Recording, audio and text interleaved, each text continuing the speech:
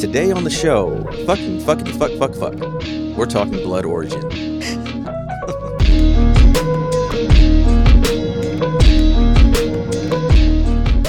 Welcome to Winds Howling, a companion podcast to the Witcher TV show on Netflix. We'll be diving deep into each episode of the show and exploring the larger context of the story from the games and novels. My name's Abu. I'm Brett. And Brett, we're back, baby. It's been a minute. It has. It's been a while since you and I have been on mic together talking Witcher. I'm excited. Yeah, I forgot to look at when the actual last time we recorded was or what it would have been. It would have had to have been February, probably? February last year, almost a whole year ago, because that's when we covered Season 2 of The Witcher show. Season 2. The 2022 is gone. We're in 2023. I've discovered iced coffee. I had my first iced coffee like a couple days ago, and now I'm hooked. Oh, now you're hooked. Okay. I'm hooked. But I do mind. The only reason I never did iced coffee before was every time you go order them from someplace, tons of sugar, you wouldn't have to do all that. Mine is just coffee, milk, and then stevia. So it's just natural sugars from the milk. And I have a sweet tooth, but I don't need it too much. But now this has now become my like go-to thing. I love it. New year, new Brett. Exactly. Yeah, the hip thing in 2023, iced coffee. So yes, welcome to 1997, apparently. Yes, love it, love it. I'm glad you're catching up with the rest of us, Brett. So let's talk about today, because you and I are here to dive into the first episode of the Witcher spinoff series, Blood Origin, which released on Christmas Day 2022. It is a 4-episode miniseries, a prequel to the Witcher universe that explores a part of the universe that is not in the books or the video games or any of the extended canon. It's new lore and new Witcher goodness. Before we get into it, though, Brett, I do want to take care of some housekeeping and get some important notes out of the way. First and foremost, for our listeners, a quick spoiler warning. Today's discussion is going to be about the first episode of Blood Origin, so it will be spoiler-free in terms of that show. But a fair warning that we will be taking into account larger Witcher canon, so that includes Witcher lore from the books and the video games and the comic books, and also Seasons 1 and Seasons 2 of The Witcher show on Netflix, which we've talked about on this podcast. So fair warning, there may be light spoilers and speculation from the larger Witcher universe. And the last bit of housekeeping I want to shout out before we get into it is a reminder that we love to hear from our listeners. So email us at windshowling@loreparty.com. And if you're a longtime listener, that is a slightly updated email. So once again, that's windshowling@loreparty.com. Let us know what you think of Blood Origin, and let us know what you're most excited for, because there's a lot of Witcher goodness coming in 2023. Okay, so that takes care of housekeeping, Brett. As always, on today's episode, we're going to start with a quick summary of Blood Origin Episode 1, and then we'll dive into some key takeaways and discuss our thoughts about this episode and about the show. And then something new that we're trying this time around, we're going to wrap up our discussion today by sharing our favorite quotes and our favorite scenes from Blood Origin Episode 1. Does that sound good to you? You ready? I'm ready. Let's do it. Summary time. All right, so we start off in the middle of this massive battle scene between Temeria and the Scoia'tael. It's the first time they've mentioned it. Yes. We all know you're a huge Scoia'tael stan. I'm glad you got this moment. Yeah, and that was something that has not been brought up in The Witcher Netflix, but it seems like the way things ended in Season 2 of The Witcher with Filavandrel and Francesca and them all leaving, literally killing all the babies and doing all that. It seems like that's going to be the beginning of the Scoia'tael. So I think this is another thing that I'm going to say a lot is Blood Origin is very clearly meant to link and set up things in Season 3, and the Scoia'tael seems to be it right here. For sure. All right, so the elves were rescuing Jaskier. I think another late addition, if I remember that correctly. This was part of the reshoots and everything, as they brought in Jaskier, and they brought in Minnie Driver's character that will bring up here this time-traveling storyteller. And Jaskier is here, and he's grown. I've grown to him, I should say, over Season 2. I didn't like him Season 1, but I've kind of grown to him, and he has Well, this S tier dialogue, as you said. Yes. Yeah. We start off the show with some truly S tier dialogue. He's very stressed, right? He's in the middle of this battle scene. It's bloody. It's horrible. And he drops, quote, fucking, fuckity, fucking, fuck. End quote. Yeah, my intro to the show.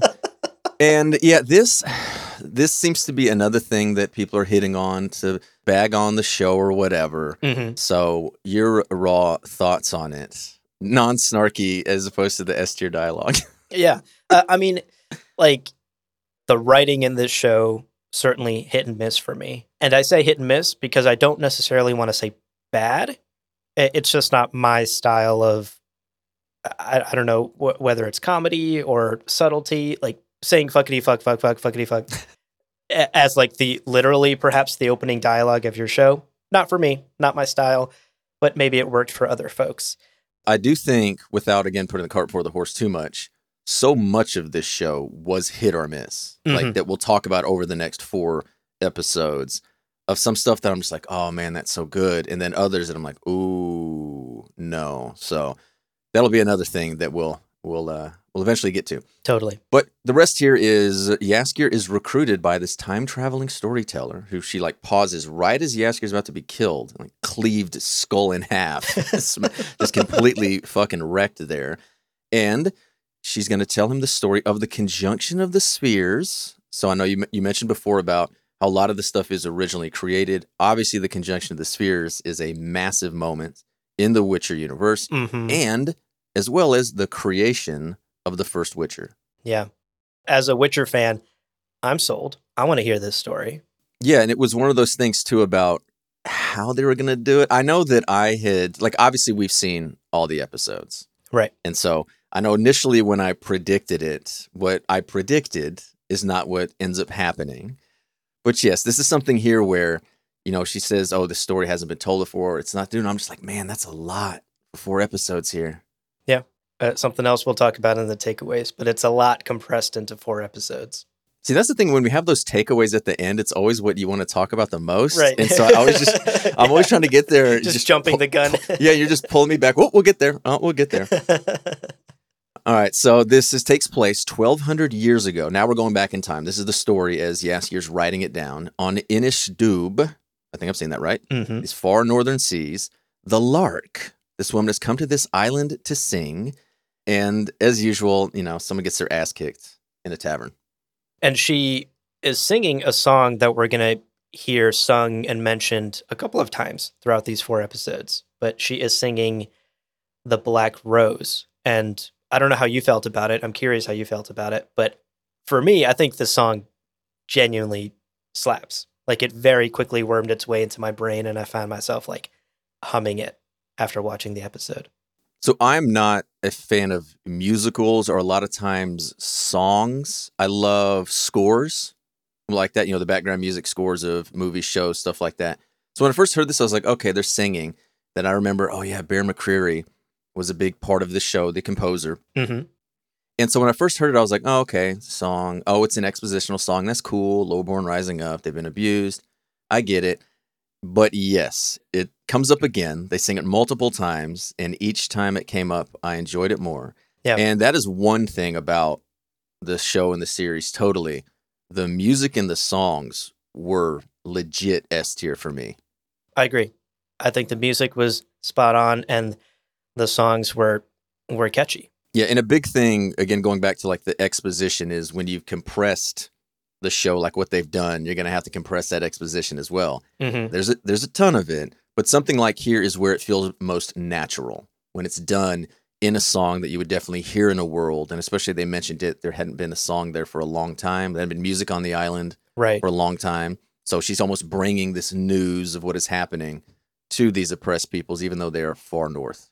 Yeah, totally. It's a subtle bit of world building and storytelling, and it's done well. Way down in Zintria, not Sintra. It's Zintria, the elven name, because again, there are no humans left. This is before, no humans around. This is before the conjunction. We have King Alvatir, and just the the most Scottish accent I've heard I since know. like Train Spotting Oh, or something man. like that, or Yeah. Braveheart. Although these are actual like Scottish people, unlike like Mel Gibson and Braveheart, Right. but just so aggressive. And he's in the streets, and a fight breaks out, and we are introduced to the Royal Protector's dog clan and the greatest warrior, Fionn Stoneheart. Yes. Yeah, he'll be one of our heroes. And he proves himself here, right? Because he's helping fight off these warriors, and he saves the princess, who also kills somebody. He saves the princess, who, yes, she kind of saves herself there in the alleyway. She kills someone that I guess that's to show what she may do later in this episode.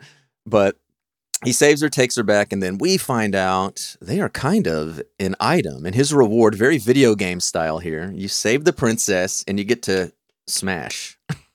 Yes. Unfortunately, they're not quick enough, which I guess is it. And he's supposed to be outside the door, like guarding. And it's like, dude, if you're going to do this, you're going to have somebody with you and be like, hey, post up outside. Right. Because obviously, right after this king and this royal family gets attacked in the streets, they're going to know, okay, we're going to be on high alert. So then they walk by and they're like, oh shit, there's no one guarding outside. Right. It's going to raise suspicions, and then your dad's going to come in and catch you banging the princess. Yeah. Which is a tough look. Like, he got caught like mid-thrust, which is real tough for our guy Fionn. I do feel for him. But you're totally right. Like, there was no game plan here. Didn't even lock the door or put something in front of the door. Hey, that's what happens when you're thinking with your pants and not with your head. Literally in the moment. Literally. Yeah. Poor Fionn. But, I mean, he also has to then face the consequences of his actions. Yes, and that is being exiled, which is always, apparently in times like this, worse than death. Mm-hmm. Like, I don't know about you, but I know I'm not living back then, but exile me before killing me. Like, I'll be like, okay, here, take my axe. But yeah, he gets exiled, and as you bring up here, there's a very Lord of the Rings correlation here. Yeah. I put in our notes because I wanted to call this out. It's almost flyby. Like, if you don't pay attention, you miss this, but he mentions a brother named Carrig who apparently died in some battle, and it's very obvious from this dialogue that Carrig was the favorite child of the family.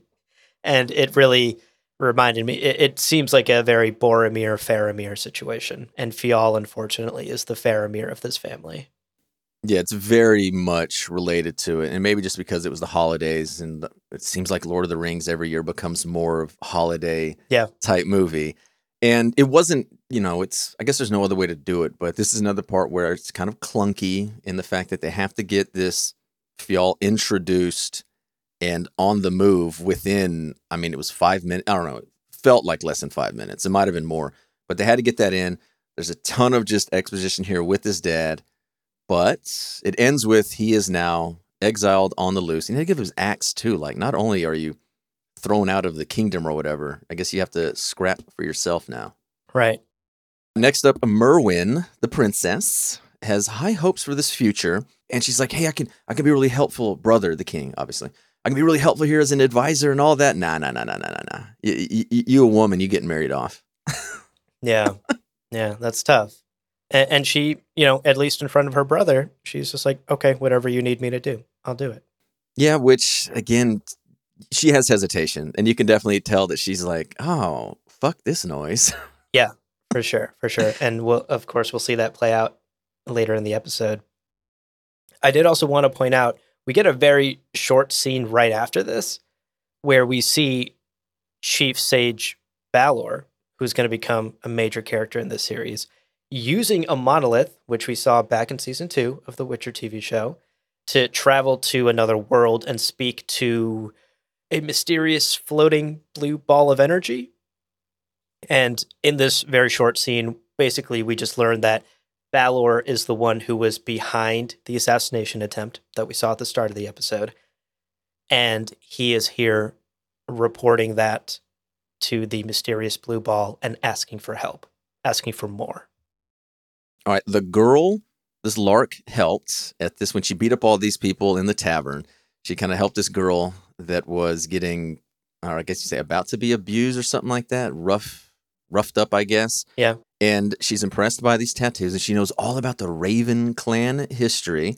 and this altered violin, which I could not find a name for. I assumed it was just a fake instrument. Yeah, if it is, or it's something Bear McCreary might have created. But I literally Googled altered violin, Blood Origin violin, Ayla instrument, Lark, and all this. And I'm like, okay, I can't find it. I'm just going to call it an altered violin. Fair. And this girl is Ithilien, which is a name you definitely will remember. If you know anything about The Witcher from anything, it's been mentioned in games, books, whatever. It's tightly connected to Ciri. She has fits, visions, and sickness. Yeah, and we'll see that very shortly as well. I also wanted to note that in this scene, we get a little backstory for the Lark. We learn that the Lark used to be a warrior in this Raven clan, but instead fell in love with music and chose this life of a traveling bard. Yes, and this was a warring clan with Fial. So even though they're about to be introduced, they definitely have that set up to where these two are kind of on opposite ends there, where they have both now fallen out. Yeah, and she's become a bard. But yes, she is thrown into a jail cell with Fial. And I love Fial. I love his accent. I love his portrayal. Yeah. I love Alis too. Like both of these two to me are the highlight of the episode, which is good because they're the two main characters. And they finally get to meet her. They play well off of each other. And whenever they're on screen doing their thing, I'm enjoying the show. For sure. This will come up again in my favorite quote at the end of today's episode. But this banter that they have back and forth, it's very, very good. I couldn't agree more. I really liked both of these two characters, and I especially liked it when they were on screen together. They reminisce about days past, how they got there. Again, it's another point where we have to understand, kind of what they are. We don't know how Fial got all the way the hell up here, but I don't think it matters. He got exiled. Whether he got exiled a week before, a month before, doesn't matter. He's just kind of on his own now with really no purpose. Yeah, and I think there's a bit of timeline fudging going on throughout this episode, but also throughout the whole series because of some of the events that we take place. Like, you imagine it has to take time. It's not going to be days apart. It's going to be weeks, maybe even months apart. So time is a little loosey-goosey. Which, hey, there's nothing more Witcher than loosey-goosey timeline. So that's one thing. That is one thing I don't want people to complain about. Oh, it's not like the books. Look, a fucked up timeline and fudgy lore is Sapkowski to a T. So yes, I don't want to hear nothing about all that. All right, back in Zinthria, another familiar name if you've played the games or read the books, not the Witcher show yet. Captain Eredin is aghast that this king wants to end this 1,000-year war with Prussia and Darwin, and he defers to Balor, who this dude may be a one-note, like, evil character, but again, Lenny Henry, I believe is his name. Okay. And I just love when he's on screen. I love him talking. He seems like he has no time for anybody. It's like, look, I'm the bad guy. I'm just going to bad guy everything up. But here they ask him about it, and he's like, oh, don't ask me. I'm just here to advise. I have no power anymore. It's like, oh, you hold a grudge much? Yeah. And again, there's some reading between the lines happening here. Like, it seems like King Alvatir has come in and ruffled a couple of feathers. Like, he clearly demoted Chief Balor. And he's obviously not getting on Captain Eredin's good side here. Yeah, and they mention a little bit later on that the generals, they just want war. And I think we don't need to think too much into it. It's their military. They want to fight. Generals always want to go to war. They always want glory. Yeah, I think you're right. Like, I did watch this scene, and I was a bit confused why Eredin is so pissed. Like, why wouldn't he want peace? And why wouldn't he want to end this 1,000-year war? But I think you're right. We're perhaps not supposed to think too deeply about it. And he is a military commander. He is the high commander of the army here in Zintria. And war is his job. Yeah. But I think the main thing we get out of it is the generals, they don't want peace. They want to go to war. And it's going to be the reasoning for things to happen. Yes, indeed. And right after this, we do get another very short scene where Fial's cousin finds him. He's the one that busted him out of jail. And his cousin tells him, hey, Fial, buddy, your father has requested that you return to Zintria because there are peace talks happening. and you need to come back for it. And Fial basically says, no, tell my dad to fuck off. I'm not interested in coming back. I'm interested in going to that brothel right over there. And that's where he goes. So clearly he too can hold quite the grudge. We don't know how much time has passed, but he is not interested in mending things with his father and with his clan yet. And it's at this brothel where Fial tries to pay with the pendant around his neck and notices that it's missing. Yeah, did you catch that when you were watching it, that she grabbed, that he was missing the pendant? I didn't catch it, no. Okay. I mean, obviously I was looking for it on my rewatch when I was scripting Yeah. for today's conversation, but I did not catch it the first time. When I first watched it, I didn't catch her actually doing it. It's just when the camera held on her at the end, she gave a look and I was like, oh, what the fuck did she do? And I rewound it and you could see that it's there. Oh, it's not there. And I'm like, okay, she did catch it. Yeah, it kind of hung and I was like, whoa, she sure seems to be happy there that he's leaving. Yeah. But yeah, he notices the pendant is missing and it's the brothel. He's so happy to be there. Not a care in the world. And yeah, the guy's like, no, you don't have any money. Like, fuck off. He's like, my word is gold. My word is my bond or something like that. He's like, who the fuck are you? Yeah. There's no IOUs out here at this brothel at the end of the world. So funny. So the Lark uses Fial's pendant, picks the lock, leaves, and when she hears the altered violin being played, she's like, oh, it must be Ithleen, who I was talking about. Oh, no, it's her sister. Hello. And by coincidence, she also has a family member coming to say, hey, there's going to be this big peace treaty. We need you as well. Yes. And I do want to call out here that Sophia Brown is the person that plays the Lark / Ayla. And I think especially in this scene, she does a really, really excellent job because there's a lot of reading between the lines again. There's a lot of subtext here. On the surface, the sister is asking for her to come back. But we realize that there's some deeper family dynamics. And we see how difficult it has been for the Lark to live this life of exile, to go against what her clan taught her to be a warrior, and instead choose this life as a roving bard. So all of that is sort of compressed into the scene and compressed into the acting that Sophia Brown does. So I wanted to shout that out. Well done. Yeah, and there's obviously a reason why this greatest warrior of the clan has sworn it off and become a bard, like Yeah. traveling, which she obviously still has her warrior skills, as she showed throwing those knives and those well-placed shots into the legs of those, apparently those people. Right above the knees. That's going to hurt so bad. Yeah, as you were doing that, I was like, oh, man, like that's a good way to stop somebody. Like, as long as you don't hit whatever artery is big in the leg. I don't know. Right. And Ithleen comes in and she's upset that the Lark is leaving. And then she has a vision and we have a prophecy.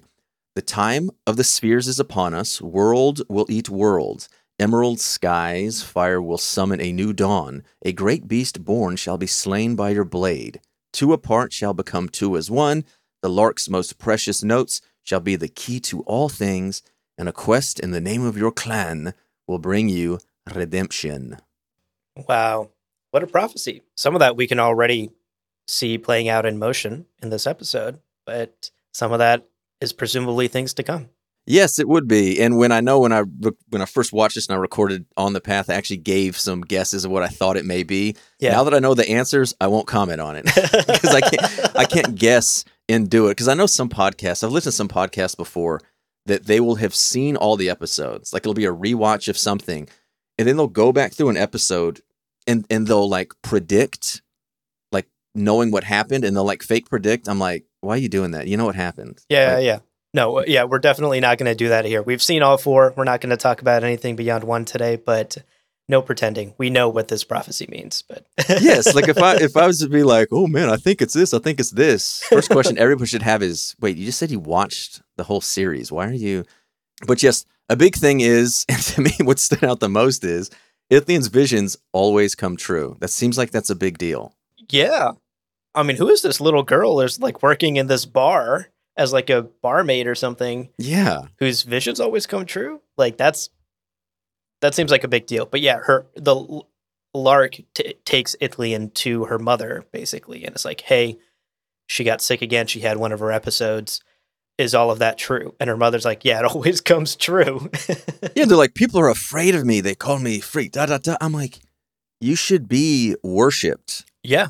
or just set out to sea and be like, no, something's got to happen. If somebody literally just, oh yeah, all my predictions come true, like a sports bettor, they're like, oh man, I'm like 87 for 87 betting games. I'm not going to be like, you fucking freak, I fucking hate you. No, I'm be like, yo, what's going to happen? You're like, tell me. Talk to me about game 88, like, Yeah, what's up? just anything like that to do. So I know it's a different world and it's not 2023 and all that fun stuff. Right. But just when something like that happens, I'm thinking, nah, you should not just be here in this tavern getting roughed up by these douchebags. Yeah. They're drunken people listening to music. I agree. I had the same exact thought too, where I was like, they always come true. Like, wait a second. But at least in the moment, this is enough to convince the Lark that she needs to like go on this quest. Like the last line of that really sticks with her. A quest in the name of your clan will bring you redemption. And the Lark is like, okay, time for a redemption quest. Let's go. Yeah, and whatever motivation she needed comes immediately because as they're walking out, assassins attack and they kill her sister. And Fjall kind of somewhat saves her at the end. He didn't like save her. She killed like a dozen people before then. Yeah. But Fjall saves her. We find out that these assassins were from each kingdom, and they piece together that the armies are making a move against the monarchies to keep this war going. Mm-hmm. It was a good scene. I think we'll talk about this in all the episodes, but I think the fight choreography and the way it's shot and edited is well done. Like, it's all very intense. It's very clear what's going on. There's none of that fucking shaky cam nonsense that makes it hard to follow. And I think this was an example of that. One of the first examples of the good fight choreography in this show.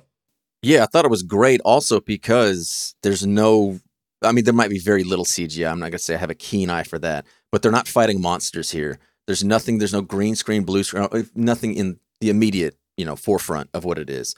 And yes, I could pay attention to what was going on. I could tell what was going on. Yeah. There wasn't shaky cam. It wasn't a cut every 0.7 seconds. Like, you could see what was happening. I adored like this fight scene here. I thought it was great. Yeah, me too. All right, so they agree to link up, Fjall and the Lark. But no. The Lark is dead, and it's Ayla. That's right. And now their quest, I was going to say the Fellowship has started. The Fellowship, the Hansa. This is the OG Hansa from... That's right. Okay, I might have almost spoiled something there. All right, so we go back to Zinthria, and this peace treaty is to be signed, and everybody's there. And during Alvatir's speech, not Altavir, Alvatir, I keep wanting to say Altavir, Baelor just bounces like right in the middle. Uh-huh. And then Eredin leaves, and Merwin's like, oh, my stomach. And she gets permission to leave. And I was kind of surprised when Merwin just like slits that throat real quick. Because I figured, okay, Baelor, obviously, unless this is the first show you've ever watched, it was very clear Baelor and Eredin were going to betray the king. They were going to kill him, blah, blah, blah. Totally. But Merwin just slitting that throat right there did kind of take me a little bit by surprise. It did for me too. Like, I genuinely, for a second, my first thought was, oh, she's sick because Baelor and Eredin have poisoned the princess as well. Something to her, yeah. Yeah, that was my first thought. So I think that was a very well done sort of red flag diversion, right? Like, she's also going to die here. And then it immediately cuts to her slitting the guard's throat. Ugh. And then you're like, oh, fuck, I've been tricked. Like, Merwin is totally in on this too. Yeah, and the coup is on as this great beast attacks and turns everyone into a red mist. And 1,000 years of monarchies, kingdoms, and clan erased. The Golden Empire reigns with Merwin as empress. What did you think of this great beast? I thought it was ominous and dangerous and realistic in the sense that, like, no one knew what to do. Everyone just got wiped. What the fuck? Right. Like, this is a monster from literally out of this world. And of course, like, no one is going to know what to do. Like, they all get their swords out and someone actually tries to shoot an arrow that totally bounces off of the dragon creature. And I liked that there was some shock and awe here. It was appropriate. Yeah, they needed that special arrow that the Bard in Lake Town had for Smog. I'm like, come on, dude. Exactly. Come on, what are you doing? Exactly. But in the immediate aftermath, Merwin is out there addressing her subjects now. She loves it, big smile on her face. Oh, I'm going to bring all this stuff back. And Baylor and Aridin are already just like, all right, when we get rid of this bitch right here. Those like, bastards. she is already in the way. When are we going to do it? Right, right. And obviously she's just a puppet for them. Like they're just doing this so they can get closer to their own goals. They need to put someone forward. And she happens to be that convenient someone. Yeah, and Baylor, or Balor, I keep saying Baylor, not Baylor the Blessed. Balor, I get. You know, he like I said, he's one note, but I get what he is. He's a bad dude. He wants power, blah, blah, blah. Merwin, I'm like, okay, Merwin, I don't know exactly. So I'll say, of all the characters, even towards the end, she's the one that I'm like, man, she's got to be the most nuanced without question. Mm-hmm. I also wanted to very briefly mention that there is a reference here where Merwin talks about Solrith's eyes, and then the camera cuts to the sky. She's like looking out a window and cuts to the sky. And presumably she's talking about these two comets that appear to be crossing the sky in these episodes. We'll see this a couple of times throughout the whole series. And we learned that these two comets last appeared all the way back when this continent was first found, when Solrith landed on this continent and founded the elven nation of Zentria, or whatever their history here is. So that's a little detail I wanted to call out as well. Yeah, good catch. And not only in fantasy, but in real life history, the viewing of comets or the arrival of comets are always used as something to say, yo, something great is about to happen. This justifies my rule. Or, oh, this is a sign that something horrible is about to happen, and we need to do something throughout it. So, yes, the use of comets is very good to use. Yeah, they always mean they're an omen, right? They always mean something is about to happen. Something big. But at Gaelth, former Prisia, this port city is bustling with all this exposition. And again, I know that they had to do this. It's fine. There's so much they had to do. I don't know what all was reshot. I don't know if this was a reshot scene or not, but this screams as, yo, we've had to cut out some scenes. We need to catch so many people up right now. We need to catch the two main characters up on everything that's happened, and we need to do it in like 30 seconds because as they sit down saying, hey, we need to talk to some people and see what happens. Like as soon as they sit down, this table next to them just completely obliges, saying every single thing that we have seen in the first 30 to 40 minutes of this show. And a quick line that you might miss here in this exposition scene is the narrator also tells us at one point that the skies and the seas of the continent have been changing. So that, again, is a very quick flyby piece of exposition that you might miss because we don't necessarily even see it. Like the skies just seem normal. It's raining a little bit, I guess. But things are clearly changing on the continent. The weather is different. The seas are different. And we learn more about that in later episodes. Yep, and everybody's noticing it. And largely the person behind it, Balor, has now invoked slave labor. Oof, and they are putting up monoliths. Dun, dun, dun. Yeah, they're placing what appears to be a giant monolith, like right in the middle of the palace courtyard. So like dead center. Yep, they're putting it right in there. And we do get, there's a little bit of, not infighting, if you will, maybe disagreement, I don't know. It's a discussion between Aridin and Balor about the slow building of these monoliths, because apparently a lot of people did not want to stay in the army and serve this new empire, which doesn't really surprise me, but I guess it surprises Aridin. Right, go figure. And it turns out Balor purged the mages as well.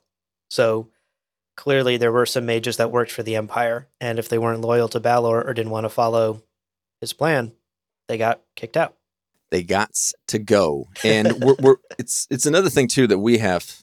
The show is jumping around a lot as well, and it requires our kind of recap to jump around as well. Because we go right back to Fial, and he talks about Sindril, this mage in Zentria, had a dwarven monolith. Is this the first time that we've heard that these monoliths were dwarven? I think so, because this stood out to me as well. Yeah, and these are dwarven monoliths that I'm guessing they have re-earthed and put up. And these mages obviously have used these to open this gateway between worlds. And here comes a big thing of Brett's pet peeves when it's a blood oath. Okay.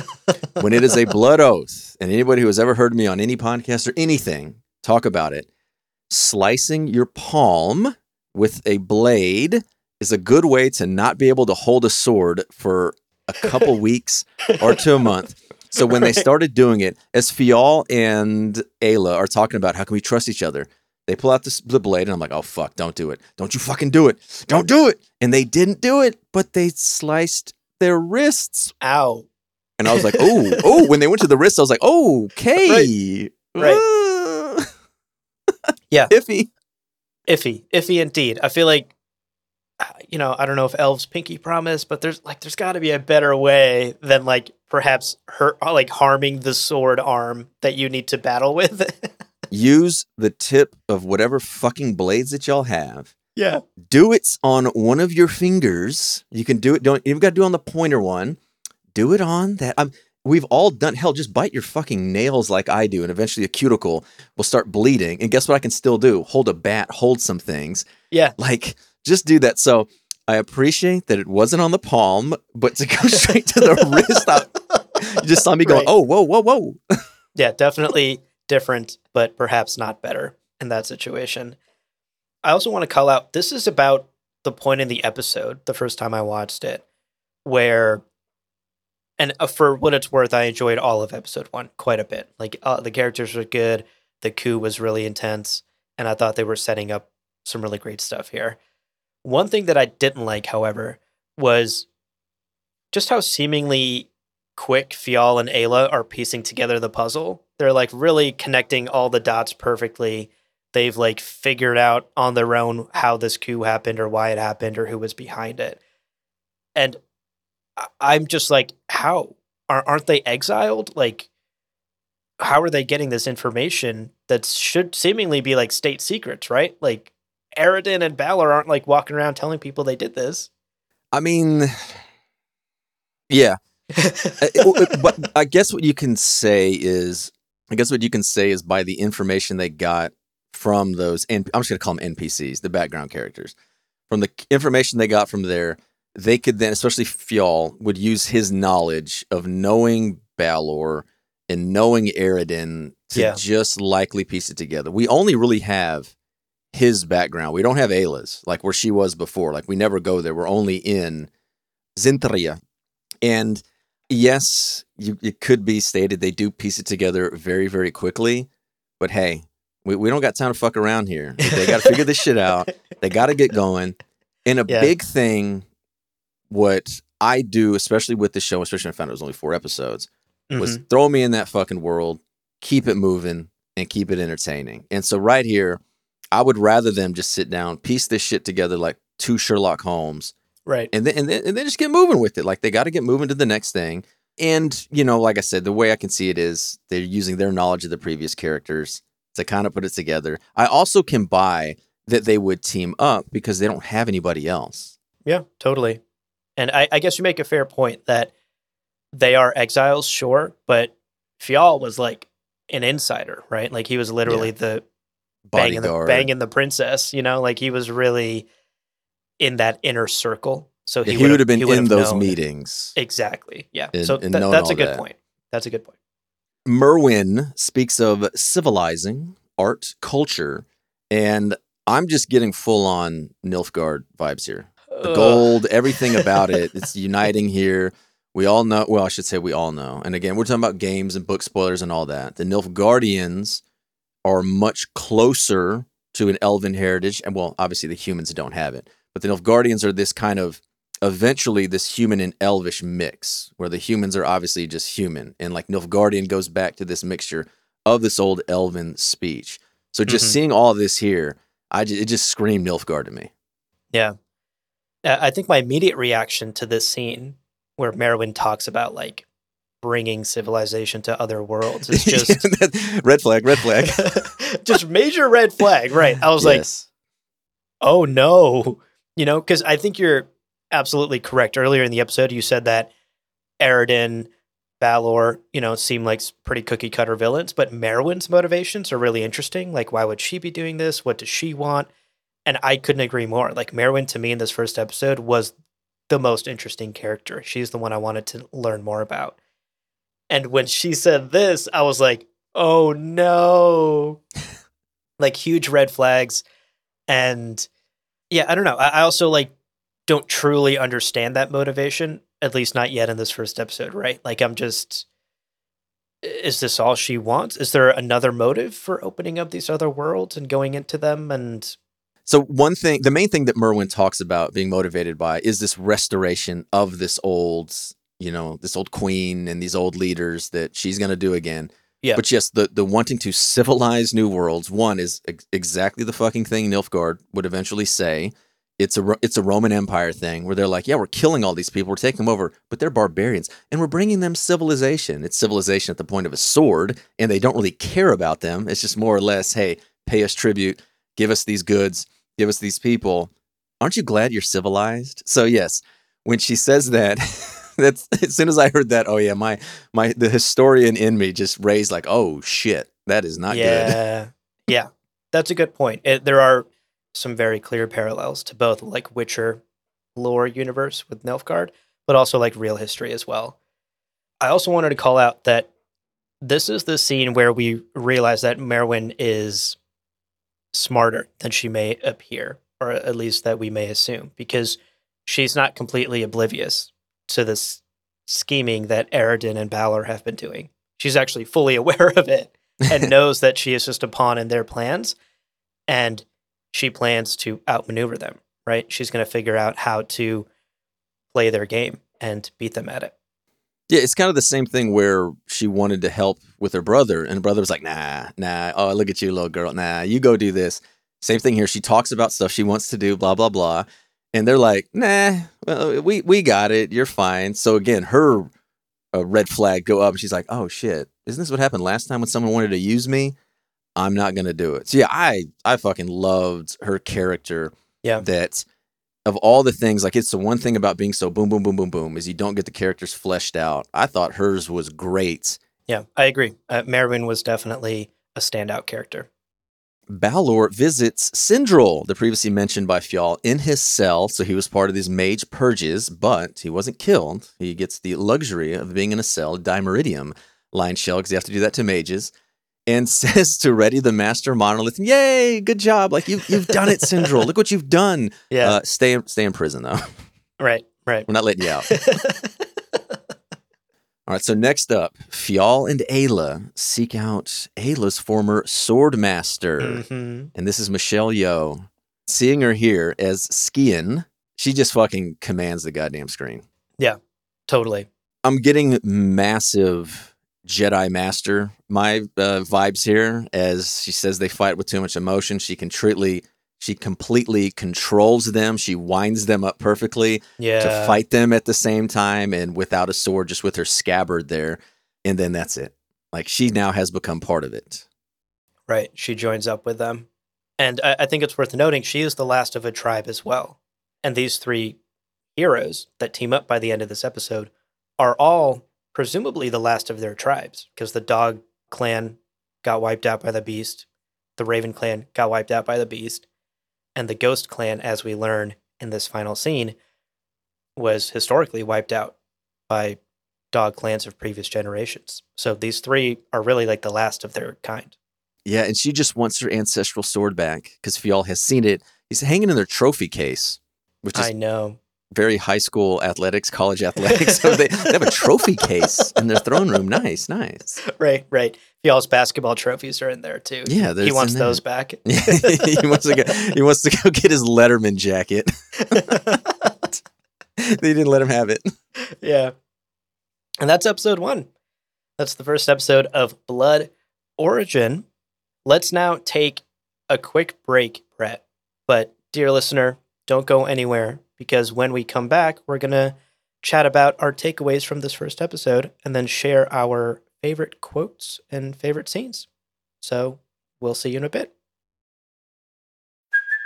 Hey, it's Kaylee Cuoco for Priceline. Ready to go to your happy place for a happy price? Well, why didn't you say so? Just download the Priceline app right now and save up to 60% on hotels. So whether it's Cousin Kevin's Kazoo Concert in Kansas City, go Kevin, or Becky's Bachelorette Bash in Bermuda, you never have to miss a trip ever again. So download the Priceline app today. Your savings are waiting. Go to your happy place for a happy price. Go to your happy price, Priceline. Welcome back, everyone. Let's now talk about some of our takeaways from this first episode. For me, I think my reaction to this episode was generally positive. The things I took away, though, are that, first of all, the pacing, we've sort of brought this up already, but the pacing is breakneck. It's go, go, go, go, go, go, go. We don't have time to dilly-dally. Only 4 episodes, compress everything into 4. And then the other thing that I kind of felt after watching this first episode was a little more elusive, just sort of this lack of Witcherness. The show didn't feel like The Witcher, and I know that's so subjective and that's such a hard thing to defend, but let's talk about the pacing first, and then we'll talk about the feel of this show. I'm curious what you think, because for me, everything felt a little too fast-paced. Everything felt like we were brushing past world building and character motivations, or we were saying 1 or 2 lines about it and checking a box and being great, motivation, done, moving on. We need to get back to the action. It's well known that this show was originally slated for 6 episodes, and at some point in the production process, it was cut down to 4. And for me, that's painfully obvious in this first episode. The way this episode plays out, it's so fast, and we jump from scene to scene to scene. We jump from one piece of exposition to another massive piece of exposition in minutes, right? Things that would take other shows perhaps whole episodes or whole arcs of an episode to accomplish, we're doing in 5 minutes, go, go, go, go. And this felt like the show trimmed so much of the fat that there was nothing left to savor on the bone. And what's left on screen, what's left in this first episode, is basically exactly what you need to know to understand the story and to get to the next plot point, and not an inch more than that. I wish it would have either been 6 episodes, or a 2 to 2.5 hour movie. And I've gone this whole time without mentioning it because I'm gonna try to bring it up a lot, and it'll be with everything about this. Rogue One. What did you think of Rogue One? I'm a big Rogue One fan. Okay. I love Rogue One. Okay, well then good, because it's my favorite thing that Star Wars did. The main reason because it was the least Star Wars of the movies, because there were no fucking space wizards. There was no actual mention of the Force, if you will. There was illusion with Donnie Yen's character. I don't remember his name. There was no fucking laser swords. There was no Skywalker. There was none of this bullshit that I've come to hate with fucking Star Wars, just because it's all that's about. This massive universe, all the lore, all the creations of Star Wars, and somehow the movies all revolve around one fucking family. Goddamn Skywalkers. All the way to the Anyway. All right, Tell us how you really feel. I'll come back out of that. So with this, I was fine with it because it was like Rogue One. Rogue One, people that don't like it, it's always the same thing that I hear from them. They didn't care for the characters. It was too quick. It was too fast-paced. The same stuff that people say here. So I don't think it's a problem with doing it. I think the argument would be is if you thought it was well done or not. And that I can understand. And so with this, I was okay with it because it hit the ground running and it was a breakneck pace, but it never stopped. It went all the way. They didn't slam it down for 8 to 10 minutes of this roughly hour. I think it was a little over an hour with credits. So really room to hit the brakes and stop and talk and talk and talk. Now, I do think an issue may be you've set this pace. You have to keep it up and then somehow pull it in all in 4 episodes. And that to me is the thing where like you said, if you're going to cut the fat off, cut it all the way down to a 2.5 hour movie. Make it like Rogue One. Or if you want to have all these characters and you want to have this expanded lore and you want to introduce Eridan and the conjunction, all this stuff in there, then you have to go to 6 episodes. And I think if I remember this correctly, that it was the showrunner of The Witcher and the executive producer of this, Lauren Hessrich. I believe they said, and I don't know how much of it was Declan DeBar, the showrunner of this or not, decision or whatever, to cut it down to 4 episodes because they felt it was too slow. And so when you do something like that, that to me says that they did not have faith. They did not have faith in it. I wish they would have trusted it more, because there may be a cut of this that's 6 hours. It may be better. Honest to God, it may have been a fucking disaster, and they may have saved it by going to 4. I don't know. We don't know. But it's this middle spot right here. It's a half measure. And I think they took a half measure with doing it. And you can start to see where it is so fast paced that certain things can easily come apart.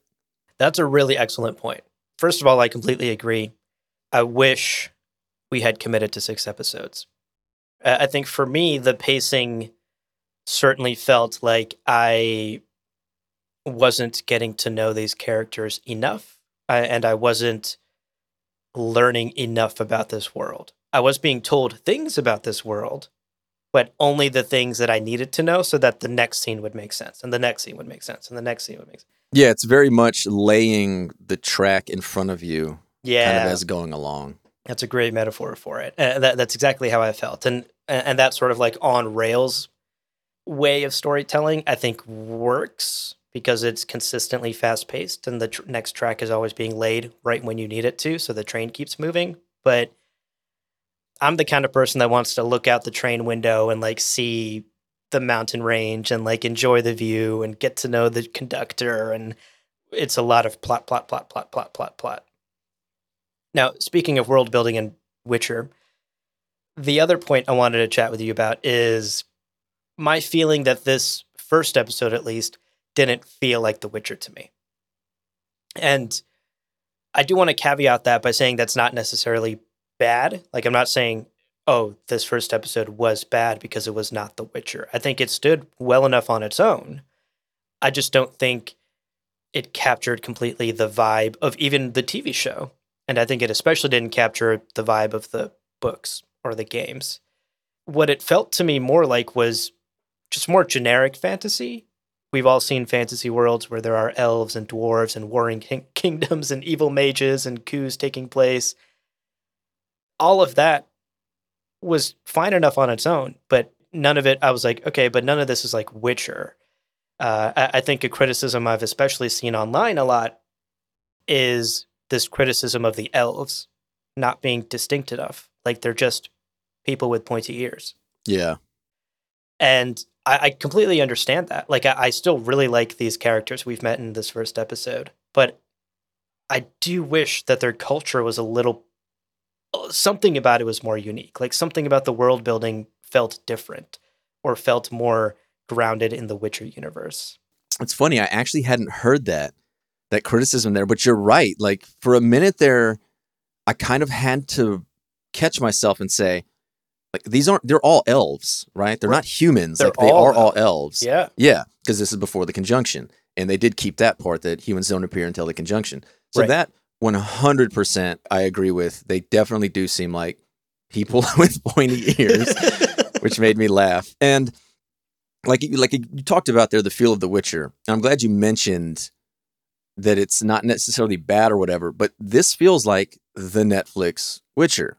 Like it does. Like I feel like I'm watching the Netflix Witcher, which makes sense because from all accounts, it seemed like the showrunner here, Declan DeBarra, was like the right-hand man of Lauren Hessrich, the showrunner of The Witcher. It just seemed that way. He wrote the premiere of season 2, the Nivellen episode. And so it just seems like if he's getting that, whoever gets to write the premiere, if it's not the showrunner, is someone super trusted by them. And going back to Rogue One, because I'm going to talk about as much as I can, Rogue One did not feel like Star Wars. It was told a completely different story than what we had, a completely different viewpoint.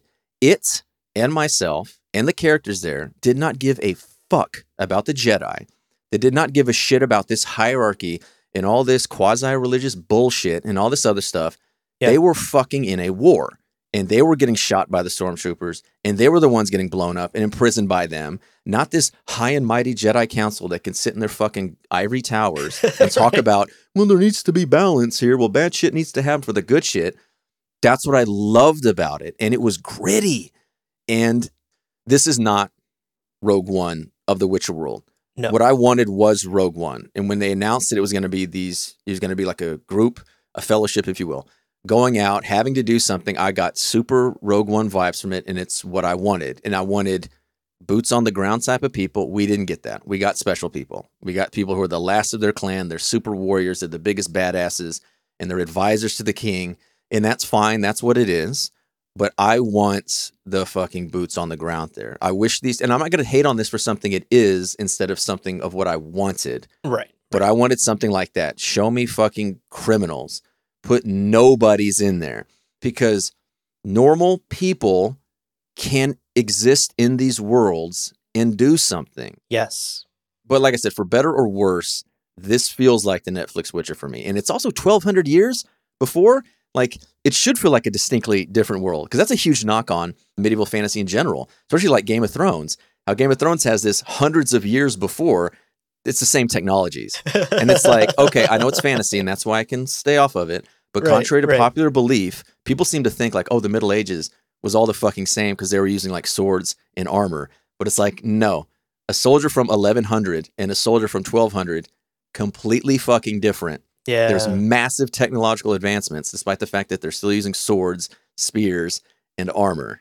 That's a great point. I love that you always bring that historical perspective, because we have to remember the time span. 1,200 years is a long ass time before the world of Geralt of Rivia, before we see the world that he inhabits. So I guess it makes sense that things are different. I just wish parts of it felt more witchery. And I know I keep saying that. What do you exactly mean by it, though? I think, I guess what I mean by that is tone. I think the tone of this world and the people, the places, didn't quite match up with what I had seen in season 1 and season 2. But I would be saying this should not feel like The Witcher, because it's before the conjunction. I would argue it needs to feel more different than it. Like you said, this should be fucking just elves. So I would say that maybe things being distinct differently. I did enjoy that the armor seemed different. It didn't seem high medieval, like, or I should say late medieval, like much of what the Netflix Witcher is. So the outfits are cool too. I love that point, Brett. Yeah. I think that's a really good point. Is like maybe this feels like a half measure is what I'm trying to get at. Like maybe it just, if it was even more different than the 1,200 year time span, would have felt more impactful. Yeah. But deep down in my heart of hearts, I just want that scrotum armor back. That's all I'm saying. Well, play The Witcher 3. You can have it on now. Right. Thanks to the new update. All right. Well, those are our takeaways. Let's wrap up today's episode by quickly sharing our favorite quote from episode 1 and our favorite scene of episode 1. So let's start with favorite scene. And Brett, I'll let you start first this time. What was your favorite scene from this episode? I said it before, generally the scenes with Ayla and Fial, when it was them two, they worked well off each other, good chemistry. When they're in that town far north, Innishdub or whatever, it's a really boots on the ground feel. I know they're nobility and they're special, but it's nice to see the other people around them interacting with them. Yeah. For me, my favorite scene, I mentioned it earlier in the summary as well, but it's the scene where the coup happens, where the monster attacks. And what I liked is genuinely how many times in such a short span I was surprised. Like the first surprise we talked about in the summary section was Merwin's betrayal and how she's in on it. And then the second surprise is this monster showing up and just wiping people. Like characters I thought would have a bigger role, or I assumed were being set up for a larger role in this story, just puff of red smoke, and they're gone. Fial's dad, King Alvatir, the literal like nobility and leadership of the Prussian and Darwin empires, like gone in a blink of an eye. So I think just for the shock factor alone, I really liked this scene. It was dramatic and surprising, and it was fun to see this conspiracy play out in front of us in such intense fashion. All right, what about your favorite quote? What was your favorite line from today's episode? All right, mine came from Balor. Faced with chaos, the people will always choose order no matter the cost. And Ooh. I think that is perfect for this world. It's perfect for the real world, as no matter what, people will always defer to the status quo. You know, they will suffer injustices of their own group and especially other groups if it means that they're still okay and nothing too big happens. So I thought that was a prescient and perfect quote. It makes sense to me why that stood out to you, because you're all about taking down the bourgeoisie. So I can understand why. And so I went really, deep with something real world and thoughtful with mine. What was yours? Is it just as deep? It is. I guarantee it is. My favorite quote was when Ayla says, quote, "Protect, not fuck, clan basics." And then follows it up by saying, quote, "Too long a phrase for dog clan cock," end quote. Yeah, and that's when Fiyal says he should have gotten it tattooed. Right. In response to Fiyal saying, "Oh, well, I should have gotten that tattooed." And she was like, "Nope, too long for your cock, buddy." It's, again, we talked about the fuckity fuck writing earlier in the episode. This is definitely a little crass and, a bit clunky. And I think that could, at least for me, like, that's my take on the writing in this whole episode and this whole series, is a bit clunky, bit crass. But I will admit, this one tickled the funny bone for me and got a laugh out of me. The delivery was spot on. Just the tone of voice, the way she said it, and then that little smirk when the camera cuts to her and she says it was just the cherry on top of this quote. And again, the Ayla, Fiyal, their interactions are always so electric. They have good on-screen chemistry. This quote was an example of that for me. So I think I still have dick joke PTSD from the last several seasons of Game of Thrones with Tyrion and Varys. So I think I still need a few more years to really appreciate this right here. Well, I, for one, cannot wait to hear the dick joke that will break that spell for you and finally get you, That's a good, no kidding. Maybe that should be the goal. Someone tell me a dick joke that'll make me be like, oh. It'll tickle me. Winds Howling at loreparty.com is the place to send those. We just opened that up.